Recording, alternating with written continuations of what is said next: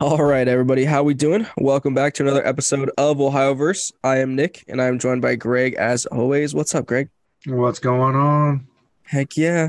We got like kind of a mixed bag of an episode here. We'll talk about baseball, football, and basketball, but not the professional basketball. We're going to talk about a little bit of college basketball and maybe a slight disappointment we might have with that. But that's kind of what we got on deck for this episode. But let's go ahead What, and what do you mean you don't want to talk about the Cavs and their just complete collapse? That's just surprising.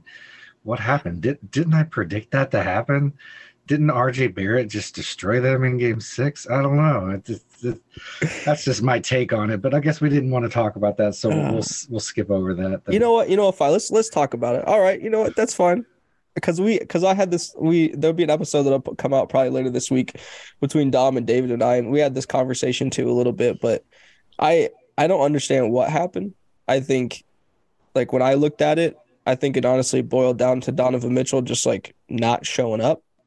But I'm interested from I guess an outsider's point of view, what you kind of thought the reason for the downfall of the Cavs were in that series.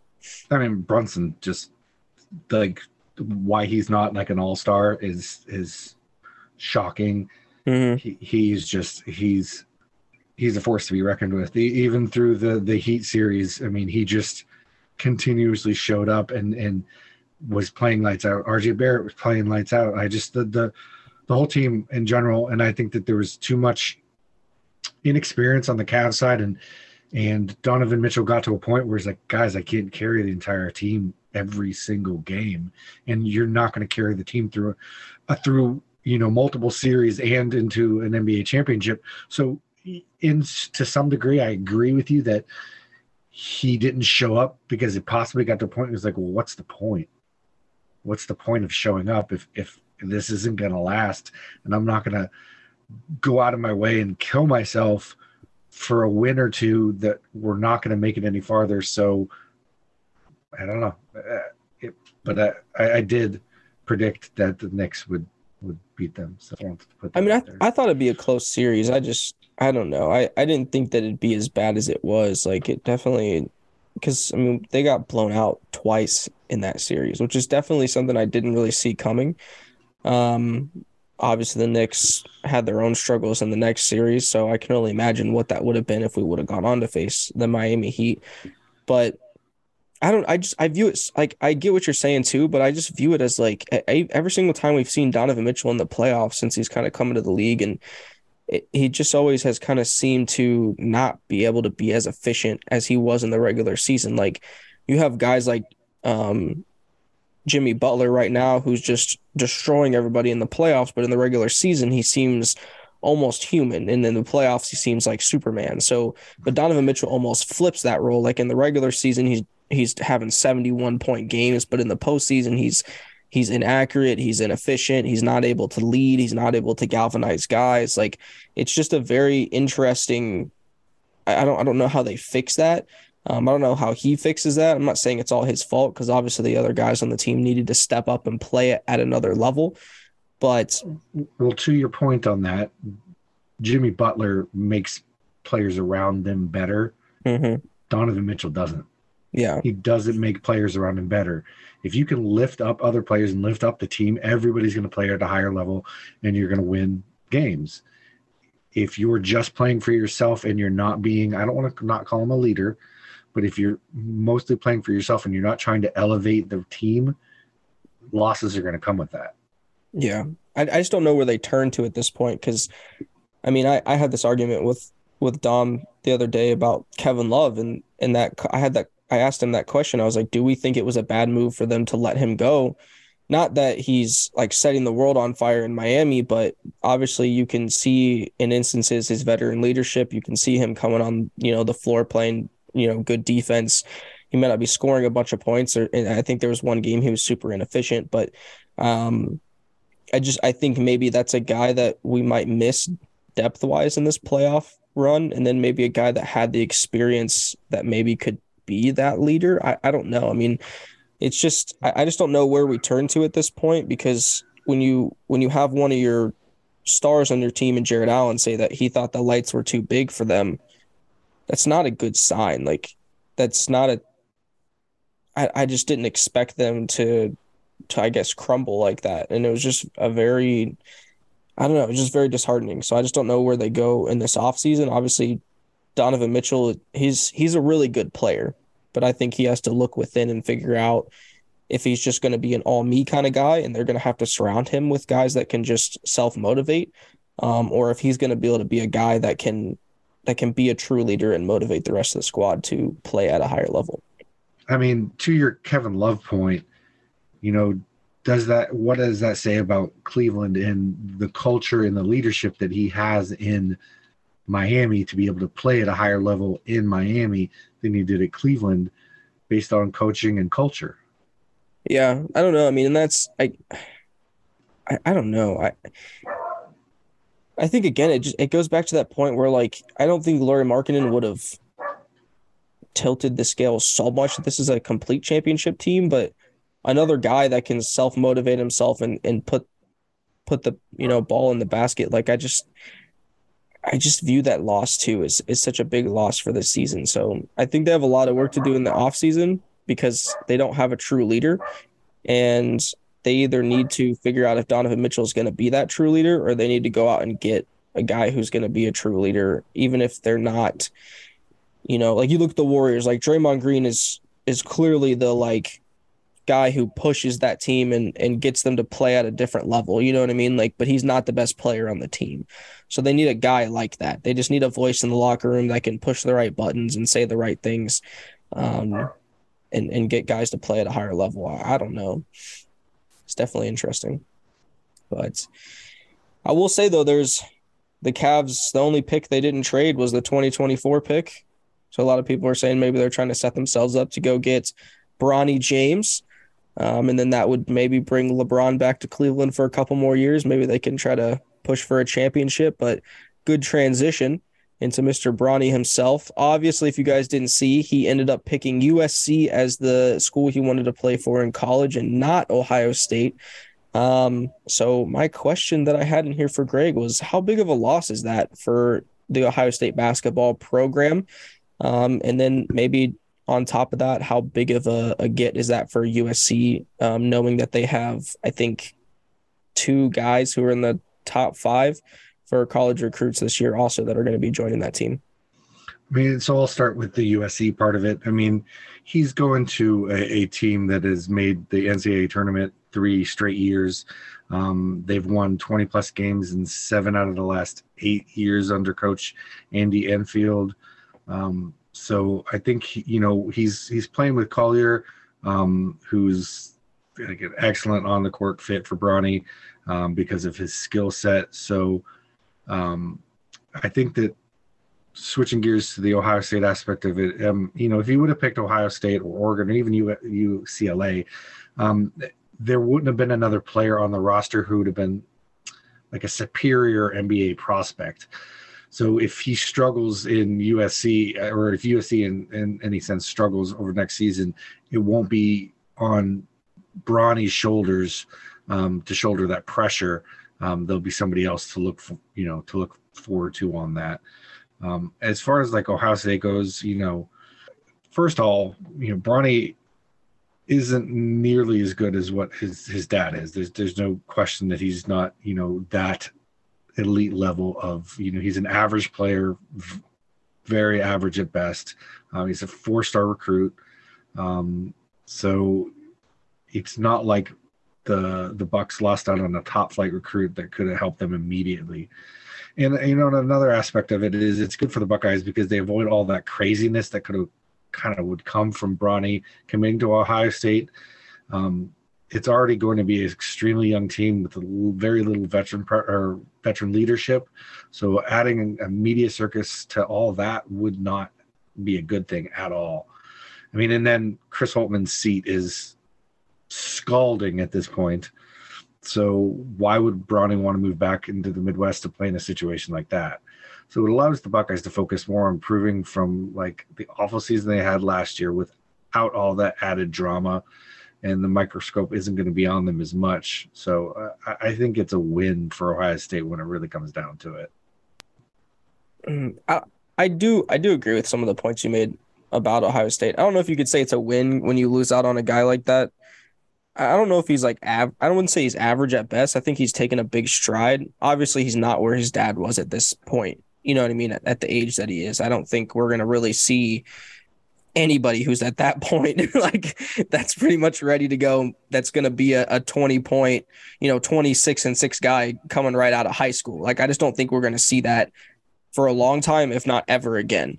Because Braun's just he's a freak. But I do think Bronny with USC, I think that's potentially that should be probably the preseason number one, because they have him, and then like I said, I think it's like maybe not top five guys, but they have at least like they have the number one recruit from this class, and then they have like another top 10 guy or something like that. So this is definitely a loaded roster. Like you said, they've had this success, so they already have some of the older guys that are on that roster that were a part of that previous maybe team or two.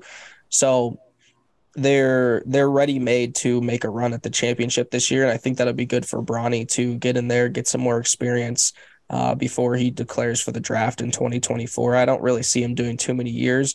I agree. I think Holtman's seat's super hot, so maybe that is a good decision for Bronny not to go into a volatile situation like that where it's kind of you make the tournament or else kind of thing. And I think there may be even more to that where they want him to go farther. But definitely sucks for the program when you need a guy that can kind of get a bucket, and they don't really have too many guys like that. But I kind of figured this was coming because they had filled out their roster already of like the 13 people on scholarship. So unless Bronny was going to come in as a walk-on or they were going to kick somebody off a scholarship, I didn't think we were getting him anyway because they had, like I said, they had already filled all their scholarship spots up. So that's a tough one. But no, I think it would. How early do you think did he inform them of that then? Because I think it was like a month ago that we had learned that they had filled their last spot in a transfer from a transfer guy. So, I mean, they probably just thought that they weren't getting him. I mean, when you're recruiting somebody, you kind of know when you're being iced out, or maybe he told them and he was just waiting for like the right time to announce it. And that could have been their family just kind of waiting because obviously with Braun in the playoffs and all this stuff happening, they're very smart when it comes to social media as well too. So maybe they were waiting for the right time to do an announcement like that as well. But I think they probably saw the writing on the wall, maybe contact broke down, those kinds of things. So, but I don't know. Definitely be interesting. I think, like you said, hot seat for this year. I think if they have another year like they do last year, I don't know if he makes it out of this season. You know what I mean? Yeah, for sure. So I think we get through half the season. If they're not looking great, he might be gone. So that's something that we'll have to watch closely because this program, I've mentioned this before, like this program's never been, I want to say, a top 5 program in the country. I don't want to confuse the Ohio State basketball program for this like great historical basketball program, but there has been times and there has been stretches where this team has been able to compete and consistently make it to the tournament, make it past the round of 16. Like they've had guys that have gone on to play in the NBA and have had pretty long NBA careers. So it's very just interesting that we haven't really seen the same level of talent that's come through over the past, like, I would say 10 years, especially under Holtman. I mean, obviously they've had guys drafted, but most of those guys have been late first round picks, second round pick guys that are kind of role players that come off the bottom of the bench. So I don't know. It'll be interesting to see how long they kind of decide to let him be mediocre before they decide to move on. So I don't know. Anything else you wanted to add to this? No, I think we're good. Okay, all right. Let's go ahead and move on to the NFL. So we're not going to get too deep into both of these rosters with the Bengals and the Browns, but I wanted to get our like too early record prediction for this upcoming season, just kind of based off of what the rosters look like right now on paper and what we might think that they'll do this upcoming season. So we'll go ahead and start with the Bengals. Greg, what's your too early record prediction for the season for the Bengals?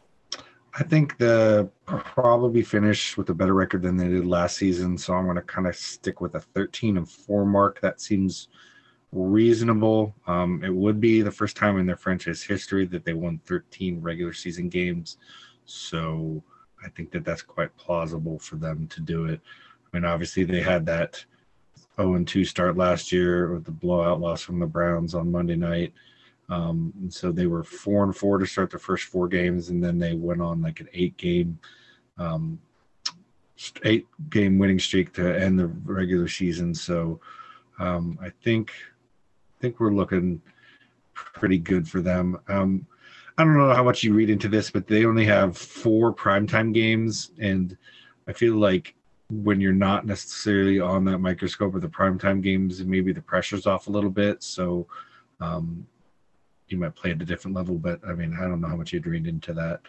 The biggest home games are going to be with the Buffalo Bills in week 9. That's going to be that first time that Damar Hamlin comes back to the stadium, so that's a big thing. So definitely better than last year. Definitely with a 13-4 record, so that seems plausible to me. That's all I got. Okay. Yeah, I'm pretty similar. I think they end at 12-5 this year. Kind of with the AFC North just on paper at this point, especially how they kind of beat each other up last year. I basically have them, winning their home, losing their away at this point until we kind of see what the, preseason looks like, the beginning of that regular season looks like, and what these teams kind of pan out to be. I think that they all kind of beat each other up anyway. So I think them having a 1-1 against each other, I think this division is probably going to be one of the better ones in football this year. So that gives them their at least their 3 losses right there. And then I think that during the regular season, they drop their Bills and Chiefs game this year. So that gives them their 2 other losses. That gives them 5. So not saying that they won't be able to beat them in the playoffs, but I just think that the Chiefs, they're defending champions. I still think that Yeah, they but Burrow has his number. Has had yeah, his yeah. number. I think they got better in the offseason in the draft somehow. Um, I think that I know that the Bengals, obviously we had, um, what they didn't get to play in the regular season, but they played in the postseason. But I do think that the Bills are a pretty good team. I just have right now on paper, looking at it, the teams the way that they are, I have those 2 losses at this point. Like I said, that could change. I don't think that those are blowout losses. I don't think the Bills or the Chiefs blow out the Bengals. I think they're close games. They come down to like a final drive. Somebody has to win the game. And I don't think it's necessarily Joe Burrow's fault, but I'm not, I need to see what that Bengals defense looks like. With all the people that departed before I can be like, they can stop a guy like Patrick Mahomes, or they can stop a guy like, um, Josh Allen, if they have the opportunity to have a final drive to win the game. So if that defense proves to be, good and that they can stop those guys, then I will happily be wrong at that. But I think they end at 12-5. Um, and I think they have a good season. I think that they win the North. I think it's going to be tight. I think it'll be separated by like a game or two between at least the top 3 teams, with the Steelers maybe being like 4 games behind them or something like that. So, um, but yeah, let's go on to the Browns. What you got for the Browns? I got the Browns a little bit less. I got them an 11-6 record, splitting the division, to finish on a 7-game win streak, and storming into the postseason. So uh, I think if Watson can even be 80% of the player he used to be, the Browns should be in playoff contention. I mean, obviously he didn't start, what was the first 9 games of the season? He was suspended. Yeah, I think so. Or he was out for 8 games, but it was like 9 weeks because I think there was a Yeah. bye week. Yeah. All right. So I think that putting him in there and having him a full year of conditioning with the team, and all of that put into play, I think that he comes out a lot stronger of a QB than he was last year, and that's all I'm going to give him. I don't know if he's going to be the way he was with Texas, but I see them at least making the postseason. Okay. Yeah, I agree. I think I think when I kind of look at it, I think the Ravens and the Browns will tie at 11-6 in that division. I had 11-6 with them too. Obviously, I had them splitting their series with the rest of their division, and then I had them losing to the Seahawks, um, the Jags, and the Jets. So I think the Jags are kind of a similar team. I think the Jags could be a game that I could give to the Browns, depending on what Deshaun Watson looks like that first part of the season. If he kind of comes back and he's that dude that we saw from Houston and he's a top 5 quarterback like everybody thinks he's still going to be able to be, then I think that Jags game becomes a win and they end up being 12-5. And I think it really kind of comes down to tiebreakers at that point with the Bengals. But I do see them losing to the Jets. I like, as long as Aaron Rodgers comes out and he plays like Aaron Rodgers, I think that's a pretty complete team. I really like their defense. I like their offense. And then, like I said, for some reason, Seattle to me seems like a trap game. Like I think everybody's going to overlook Seattle again this year. And I think they did phenomenal in the draft. And I think that Geno Smith is going to be consistent again this year. And hopefully they can only build off of what they had last year. So, but yeah, 11-6. I think we agreed. I don't know if we had the same losses in their record for them, but um, yeah, 11-6. Anything else you wanted to add to these two teams? No, no. I mean, I still despise Deshaun Watson Yeah. passionately, but I mean, that's something we could talk about later, or never again at all. Whatever. Yeah, we don't have to talk about it ever again. We'll just, I guess, focus on his play on the field as long as he stays clean off the field. And I don't know. It'll be. I am interested to see what he returns to and what percentage he returns to, because I think a lot of people, especially those in the Browns organization, are betting on the fact that he's going to be that top 5 quarterback that we saw before everything happened. And I'm wondering how long ownership for the Browns waits to see him turn into that before heads start to roll. You know what I mean? Like, I think I was listening to like the sports talk radio around here, and they were saying, that the one guy thought the Browns might start like 5 or like 1-5 or something like that. I don't really see that happening, but he was like, if that happens, then he thinks that they'll change coaches right then and there. But definitely an interesting mindset. I think there's a lot of people that look at, the coaching staff there and the general manager staff, and they kind of are putting a lot of weight on them to win now, because obviously the window's very small with, the cap room, but at the same time, people want to see either them be wrong about Deshaun Watson or they want them to be right.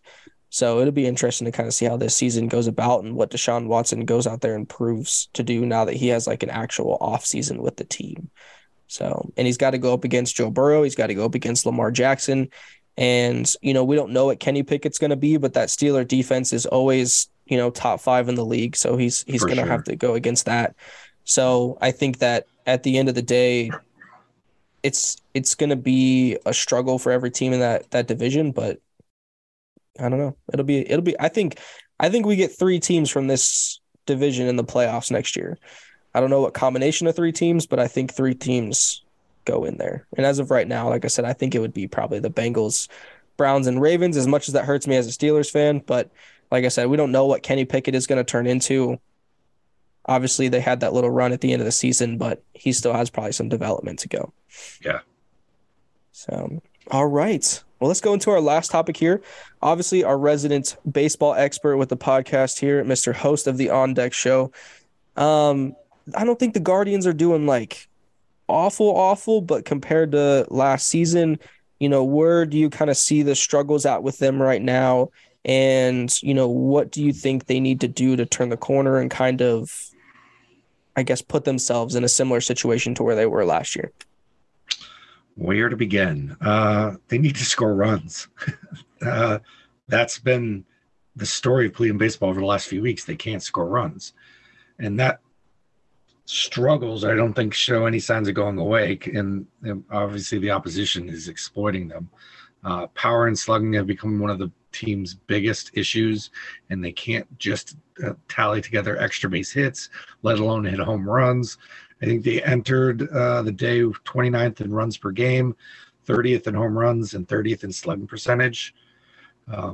So they've definitely struggled against lefties, and that goes all the way back to last season when they were going against Nestor Cortez in the ALDS.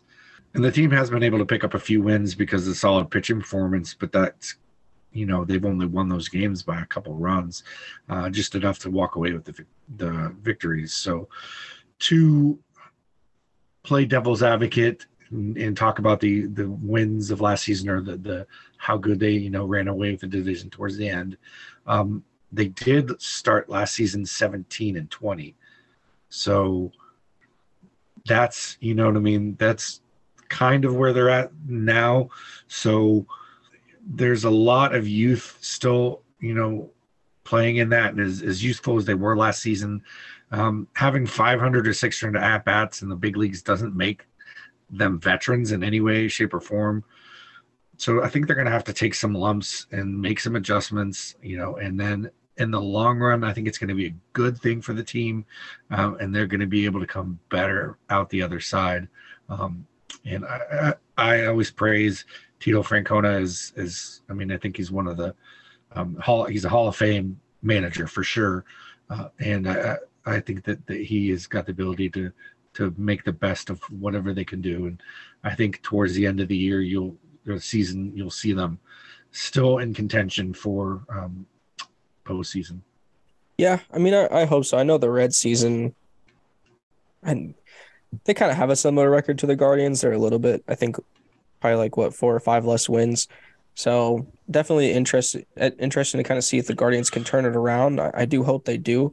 I think they're only second in their division right now, so it's not like I think they're only down by like 4 or 5 games. So it's not like they're way out of winning their division. So it's definitely a possibility for them to turn it around. Do you think there's like a guy or two they could go get before the trade deadline to maybe fix that offensive struggle?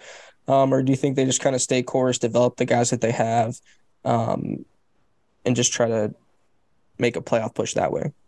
Yeah, I think that they stick with their grouping of guys they have. They don't have a lot of cap space to begin with on that, so I think that they're gonna try to develop those talents and move forward. And you, like we talked about this many times, you give this team another 2 or 3 seasons with a lot of experience, and then possibly adding some veteran bats throughout those next 2 or 3 years due to free agency. I see them getting back to that, the late 90s style of baseball that Cleveland has been able to show that they can be. Yeah, we'll just have to wait and see. So maybe we'll give them about a month to play some games. We'll come back and talk about what this next month looks like for them, and where that puts them kind of going forward. But definitely interesting. I think it wouldn't hurt to try to go get one guy, but obviously you don't want to give up a lot to go get somebody. So I don't know. Maybe stay the course, keep developing. That's kind of their mantra, and then they're competitive for about 4 or 5 years, and then they restart. So Yeah. We'll kind of see how that turns out. Well, let's go ahead and finish this episode off with our double take segment. I'll let you go ahead and go first. All right. Well, Jack William Nicholas, obviously nicknamed the Golden Bears, was a professional golfer and is now current golf course designer. He's widely considered one of the best, greatest golfers of all time. He won 117 professional tournaments in his career. But he was really dominant in the 70s, 70 to 79. So in the 70s, Jack Nicklaus played in all 40 majors. How many of them did he make the top 10? 40? That's pretty close. He 35 out of the 40 majors that he played in the 70s, he made the top 10. So his 5 misses were he tied for 49th in the 1970 U.S. Open. He tied for 13th in the 1972 PGA Championship. Then he did pretty good from 73, 74, 75. 76th, he tied for 11th in the U.S. Open. In 78, he did not make the cut in the PGA Championship. And in 79, he was tied for 65 in the PGA Championship. So it looks like he did the worst in the PGA Championship, but obviously those major. He won the U.S. Open in 1970. He won the PGA Championship in 1971. He won the Masters and the U.S. Open in 1972. Won the PGA Championship in 73. Nothing in 74. He won the Masters in 75 and the PGA Championship in 75, and then he won the U.S. Open in 1978. Okay. You know what's funny? We both had golf facts this week. Nice. We didn't even talk about that. No, because I was thinking about the Memorial Tournament's coming up, like next week, 2 weeks from now. So I was kind of trying to like find some fun facts about that one. But I kind of have like a little combination of two. So do you know who has the most wins at the Memorial Tournament? Tiger? Yep, he has 5. Do you know who's second most? Current or definitely probably retired by now. Chichi Rodriguez. I don't know. Nope. A man by the name of Kenny Perry. He has 3. But what I found interesting is the first time that he won was in 1991. He didn't win again until 2003 and 2008, but that puts him for the 2003 and 2008 puts him for 2 of the top 5 oldest people to win the Memorial Tournament. 2003, he was 42, and then in 2008, he was 47. So that puts him, because I think Jack Nicklaus won it in 1984 when he was 44. So that puts him about 3 years older than when Jack Nicklaus won it. Okay. So I thought that was like an interesting, like, because I was like, well, because I had kind of figured Tiger had the most, but then I was kind of looking at all the other people, and because Jack Nicklaus has 2. But then looking at Kenny Perry, I was like, I have no idea who that man is. So I was looking at all the other stats, and I was like, that's pretty cool that he did it when he was just basically probably towards the end of his career there. And he was basically almost like 48 years old when he won it the third time, and almost 43 years old when he won it the second time. So just an interesting thing. So maybe one day we'll go cover the Memorial Tournament or something and have fun with that. Yeah, if you guys listening have any ends on us getting like press passes for Memorial Tournament, hit us up. We'd love to do it. Yes, I will go out there and get as sunburnt as possible just to cover it. It'll be fun. So, but other than that, guys, that pretty much does it for this episode. I know we didn't do a couple of them. We'll try to get back into the swing of things, be a little bit more consistent. Obviously baseball is going to start hitting its stride. We'll hit football coming up here in a couple months, and obviously we didn't even talk about the MLS, but if you're not watching FC Cincinnati, start watching them. They're second in their conference right now.